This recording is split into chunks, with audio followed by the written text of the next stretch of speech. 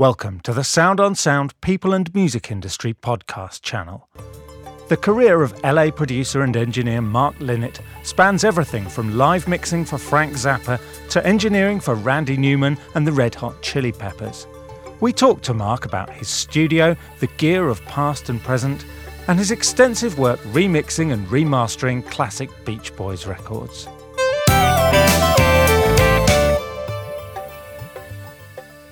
The studio has been here for, I think, about 15, 20 years. When we bought this house, it was with having a studio for me in mind. For a long time, it was just one band after another and one mix after another. I've been trying to remember what year we first started using Pro Tools. I do know that initially it was still just using it like a tape recorder with some plugins, but still mixing everything through the analog console and mixing to tape. Then, slowly it became not tape at all. It never went back to tape recording. The tape machines I still have are really just for transfer projects, especially the Beach Boys. We have over the years transferred pretty much the entire Beach Boy catalog, so we have easy access to it. So now the old control room actually has a D-Command console in it, which I use for mixing. And I have another small system at my home, just a desktop, laptop, UAD box, these little iLoud monitors that I've become incredibly fond of. It's scary how hi-fi they are for $300. And like it or hate it, you can do amazing work very inexpensively and with a very small amount of equipment. And it's a shame in a way. This console served me well for a long, long time. But it was an incredible amount of money. I had these input modules made because the original ones weren't sufficient in terms of echo sends. So we built these and they have 12 echo sends, which is a little bit overkill, but kind of what you need. You needed 8 or, for all the various outboard gears. And there's 3 stereo buses and, insert points and all. I mean, the kind of thing you can do with a piece of software instantly. And then, of course, all the myriad of outboard gear that we used to run and patch, Yeah, I still have a lot of older equipment, not as much as I used to have because, frankly, I've always been a collector. So having the studio was great in that regard, that I could do half and half, recording studio and museum, although I wanted it all to work. So because of the Beach Boys connection, one of my faves is always the Universal Audio stuff. So we have some of their original 610 console modules. I used to have a couple of their actual consoles that I would use, and their outboard gear, 175, 176 compressors. A lot of the standard stuff. I mean, Pultecs and URI 1176s, RCAs, and limiters and Neve limiters, and of course all the reverbs. I for quite a while I was sort of collecting spring reverbs, and we've got a stereo EMT plate in the back that came out of Studio 55, which was the old Decca Studios here in Los Angeles. I was in when old gear became good again. Probably most everybody knows that all this old gear was considered worthless and less than desirable for a very long time. I mean, tales of Pultecs being sold at junk stores for $15, So I got in a little, pretty early. So I was able to buy pristine 47s for $500 and things like that before everything went completely crazy in terms of what you had to pay. It's interesting about the old gear that we all, myself included, revere so much. Lee Hirschberg was a staff engineer at Western, and most significantly did all of Frank Sinatra's recordings, starting with the Strangers in the Night album. And he was here one time, and at that point I had one of the original consoles from Western Studios, and I thought, he would find it nostalgic to see the thing. And I showed it to him, and he was actually almost horrified, that anybody would want to use the darn thing. We talked about it, and it was because the unreliability was just paramount. I mean, you can imagine, because, especially the tube stuff, it's just so finicky. And I could just imagine doing a Frank Sinatra session with 40 guys and the chairman, in the studio, and the console starts to fry, and you've got to be the one to say, we need to take a break. So I finally, because I've always wondered, I mean, the tube stuff always seems to sound better in the old recordings. I'm not sure if the solid state consoles, when they went to them, weren't so good at the beginning. It was also the period when multi-track recording changed from capturing a performance in a room to, well, let's slice and dice everything and, cut a basic track and everything be isolated and, So that's certainly part of it. But clearly, from the engineering point of view, the reliability outweighed everything else. And this is why, when I started in the 70s, if you went to the crummiest studio in town, that's where you'd find the 47s. I remember I worked at a really crummy studio in the 70s, and they had a Telefunken 251. I don't think we used it that much because the 87 was more modern. But that's where that stuff wound up because nobody else wanted it, And we've all probably heard, stories of 670s getting thrown in the trash. I heard stories about that when, Western had mastering rooms for years. Everybody had some kind of mastering room because that's how you took something home. Even if it wasn't, for actually cutting a master disc, you'd had something to cut refs with. But Western, of course, had real mastering rooms. And when they decommissioned those, I'm told that the 670s, which were used for cutting, went in the shop. And at some point, they were used for doorstops, literally. And when people got tired of tripping over them, out to the dumpster they went. Now you pay $70,000 for one. It's crazy. I wound up working with Brian and the Beach Boys just from one phone call. I just happened to call Ocean Way recording out here one day.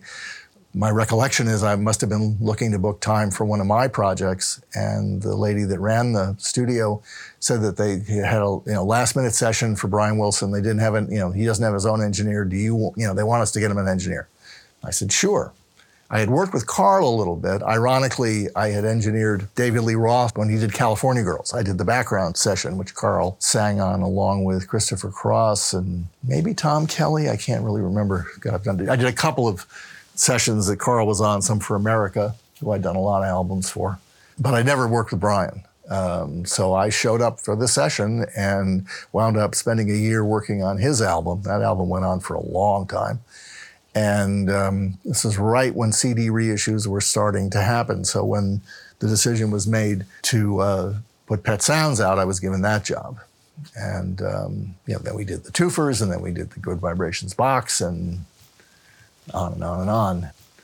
I didn't do much work for Brian after the first album until about 2000, when we did Live at the Roxy. Then we did Pet Sounds Live, and then I did a bunch of studio albums for him. Most notably Smile and Getting Over My Head, Gershwin, Disney, his Christmas album, Lucky Old Son. My goodness, it's quite a...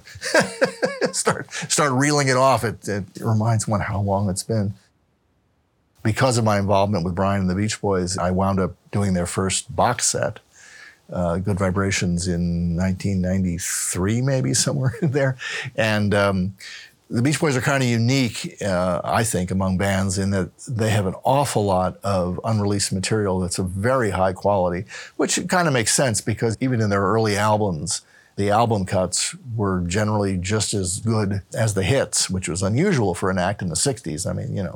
You made your hits and, you did an album and you had your 3 or 4 hits and then a bunch of filler and off it went. But they were never really like that. So it's an awful lot of material unfinished, unreleased in their archives. And the other great thing about the Beach Boys is that unlike most acts, they always controlled their tapes.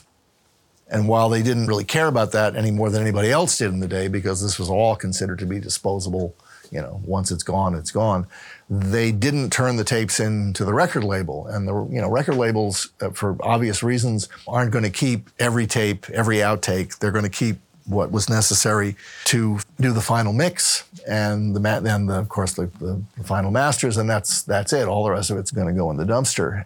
In most cases, you won't have the sessions and you won't have all the run-up. And with the Beach Boys, especially, the way Brian produced, the way they all produced, it's so instructive. And that's why we could do projects like the first big one we did was the Pet Sounds box, where we dissected the entire album. Going through the tapes, I think we were missing one tracking session, but we had the subsequent overdub session. Because I should explain, the way you were recording in those days, because you only had a limited number of tracks. I mean, in 1965, there was only one studio, CBS here in town, that had a custom 8-track that they had built, I believe out of Ampex 354 electronics, meaning you could not record on 2 adjacent tracks. You had to record on odd or even tracks. But that was the max you could get, and most people were still just using 4-track. So your typical way of doing a pop record, a rock record, was you'd record on 3-track, or starting around 66, you could do 4-track, maybe in mono, maybe you spread it out. But then you need more tracks, so you're going to mix that down to another 4-track and then do your overdubs, and in some cases, you'd go on and on and on. I, at one point, was able to listen to an awful lot of Phil Spector masters, 3-track masters, and some of those sessions, they would go 4 or 5 generations down before the one that you would do your final mix from. Because the other thing you would do in those days was, if you had one more overdub to do, you wouldn't transfer to another tape. You would just do the overdub while Chuck Britz is doing the mix. Like Help Me Rhonda, for example, has a bunch of overdubs that only exist on the mixdown. Typical process for the Beach Boys in '64 would have been cut the track in mono. Generally weren't any overdubs, or if they were very slight. And then, let's talk about Don't Worry Baby. So Don't Worry Baby is a mono backing track. It's the band playing. The remaining 2 tracks, they did the background vocals first, and then they bounced that to another 3-track, combined the backing vocals, just bounced the track over, and then did the lead vocal. And at the same time, Carl did his little guitar solo on the 3rd track. That's what they mixed to mono. Brian's mode was always mono. And while they did issue some of the early albums in stereo, they were, very quick and just, whatever was left on the final 3-track.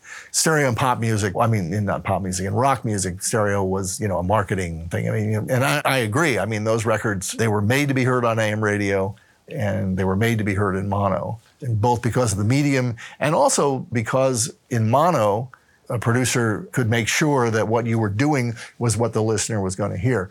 Stereo, especially in those days, could be so odd. Speakers behind the couch, speakers out of phase, Rock music had always been mono. So one advantage we had when we went back to do things like the Pet Sounds in stereo is that we could manually sync the first reel and all the subsequent overdubs onto, at the time, what we used was a Sony Digital Dash machine to come up with something more like a traditional multi-track master that we could then do a mix from. If you didn't do that, if you went to the final tape that was used for the original mix, which was in mono, what you had was the entire backing track on one track and then the vocals on a few other tracks. So you really couldn't do much of a stereo mix from those tapes. When you try to take a record specifically made to be in mono and make stereo out of it with what's left, you wind up with the band on one side and the vocals on the other side, maybe the lead vocal in the middle. It's not terribly satisfying. When we were doing the Pet Sounds box, doing the stereo mix, and the song Caroline No, there's no backgrounds, but it's a double lead vocal by Brian, and he sang the double as it was being mixed. But amazingly, there was a tape in the vaults. Maybe it was an echo delay tape. It's a 1/4 inch. And what's on it is Brian's double. So I was able to take that and manually sync it to the other one, and voila, we have the double vocal. This sort of leads to a discussion about the Pet Sounds stereo mix, because while it is 90%, let's say, the same, has the same content as the mono mix, there are a few instances like that where either a double lead isn't on the multi-tracks, or in a couple of cases, most notably Wouldn't It Be Nice and God Only Knows, where on part of the song, the lead vocal that's in the final mix isn't there. And Wouldn't It Be Nice, I don't know whether Mike originally sang the whole song or only sang the bridge, which is what he's on in the finished version, but the 8-track master has Brian singing the lead all the way through. We eventually used digital extraction technology to try to pull Mike out of the mono mix and add that to the new stereo mix. And then there are a couple more like that where after something was recorded, Brian apparently decided to go back to an earlier version and use part of it or use all of it so the multi-track doesn't duplicate that. Then, of course, there are things on the multi-track that didn't get used in the final mix as well. So the biggest project was we did a 5 CD plus LP version of the Beach Boys Smile recordings, which was very instructive because it was a project that Brian labored over for a long time and ultimately had to abandon. And One of the reasons I think he had to abandon it is that the technology wasn't going to catch up to him for another 20, 30 years. He was trying to make a record the way you make a film by editing, which he had done with incredible success with Good Vibrations. But the way he was trying to do the Smile album was taking that to the next level. The only reason we were able to do it was by the time we got to it, we had everything transferred to digital. We had random access editing, and we had a database that we could instantly access and find where any particular piece of anything was and get to it very quickly and try and edit and redo an edit. I mean, in the old days, believe me, when I was doing the Pet Sounds box, I mean, it was still editing the sessions with 1/4-inch tape and a razor blade. So something that at that point in time would have taken several hours to edit a tracking session down to something you could listen to in 3 to 5 minutes. You can do that now in just about the same amount of time, in about an hour, hour and a half. And it's great because the method doesn't get in the way of the creativity the way it used to. So we've been doing these kind of compilations for the band for a long time, but a few years ago, back in 2010 or 11, somewhere in there, in the UK, they came out with a new copyright law, which said that anything that had been recorded had to be released within 50 years of its creation, or it became public domain. And the Beach Boys had a kind of a unique problem in that somewhere in the late 70s or very early 80s, somebody got into the hen house and copied and made mixes of practically the whole catalog up until about 1970 and released a huge series of bootlegs. So the problem became that these things were already out there. And if we didn't do legitimate legal releases, they were going to fall into public domain. So starting in 2013, I think it was, we started doing releases, mostly as online only, covering every year.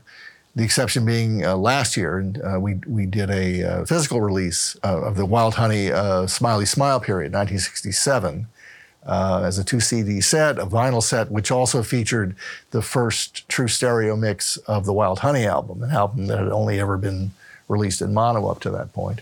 And then subsequent, we did another volume online only of that sort of material, and then all the live recordings from 1967. Which brings us to 2018, where we did the same thing for the Friends 2020 and Live in London albums, what would have been the equivalent of a 2 CD set on the studio albums, and an additional 8 concerts, all of which are available online, either as streaming or as downloads. And having done this in 2018, we are confident that we pretty much have to keep doing these things because there's an awful lot of material going forward. As I said, I've always said this band left more good stuff behind than most people released at all, which makes them kind of unique. And the nice thing about it is that while we do have a lot of stuff, that has to be released to just maintain the copyright, at the same time, my partner Alan Boyd and I have always wanted to do the kind of alternate dissection of the records that we've been doing since the Pet Sounds sessions because it's so instructive. And the Beach Boys, I think the Beach Boys are kind of unique in that because the making of the records was always so interesting.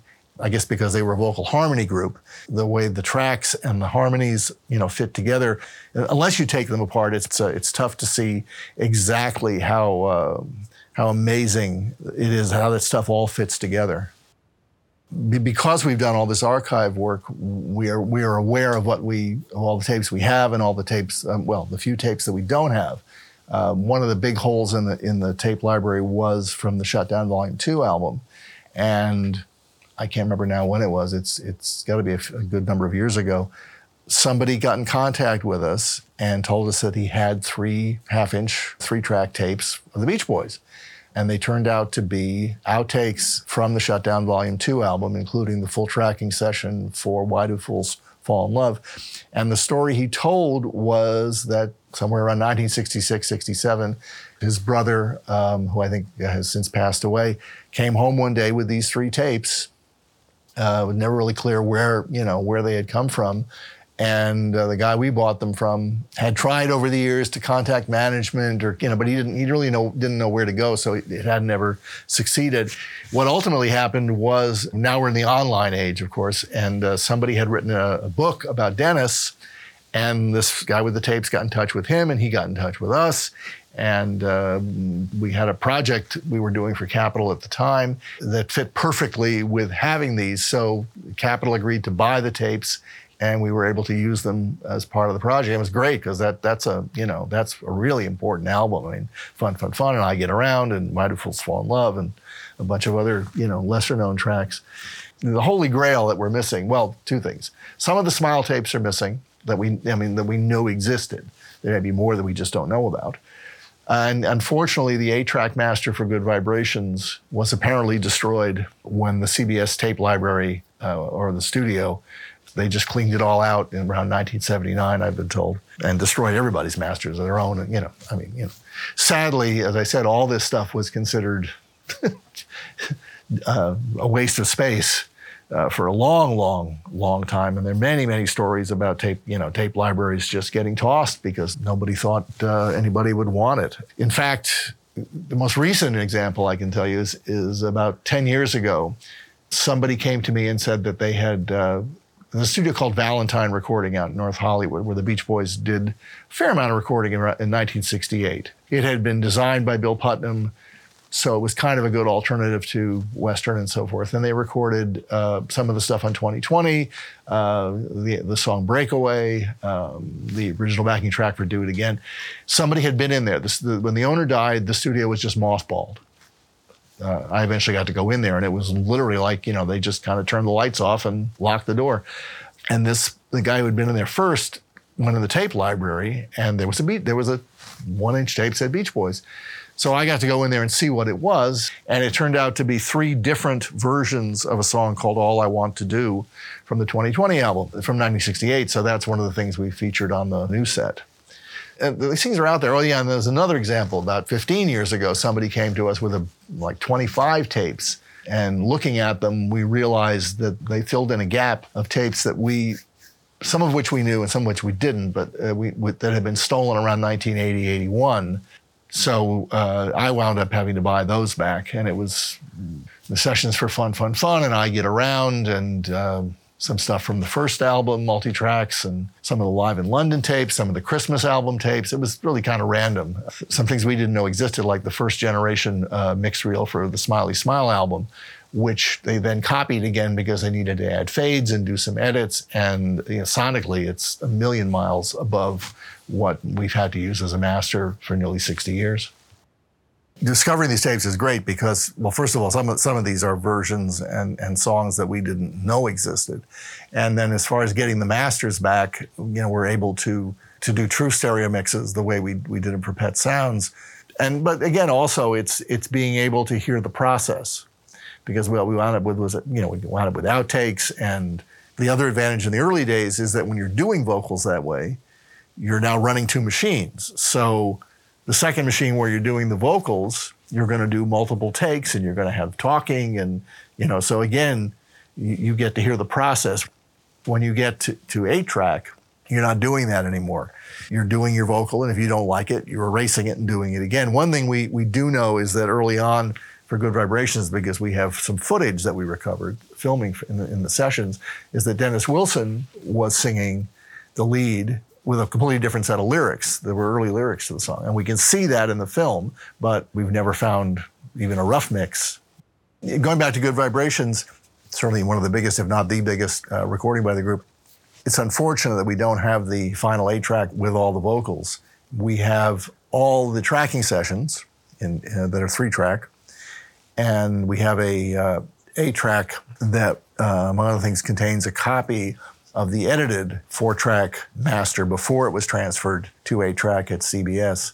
So many years ago, it was quite a project because the number of Good Vibrations session tapes, backing tracks, is about maybe 3 or 4 feet tall, 3-track. So figuring out where each section came from was a bit of a job, but we did that, put it all together, and now we had a stereo backing track. And there are a few little pieces of vocals on that 4-track, along with the overdubbed cellos and the overdubbed theremins. So we've got a pretty good start. And in the last 10 years or so, as digital extraction technology has gotten better, we have experimented with that song and with a few others using extraction techniques to try to get the vocals that we can add to our stereo backing track. We have been using a company out of Ireland called Audio Source RE. I've tried a few of these different programs, and they've got the best one I've heard so far. Under the right conditions, you really can can isolate. I've only really tried to isolate vocals, but you can certainly do that. And one of the things on my to-do list is to go through the vocal process again and update the mix and hopefully release it. I mean, I've realized for years at some point, I'm sure we'll be able to take any recording and extract anything. It'll be good for us. Thank you for listening, and be sure to check out the show notes page for this episode, where you'll find further information along with web links and details of all the other episodes. And just before you go, let me point you to the soundonsound.com/podcast website page, where you can explore what's playing on our other channels.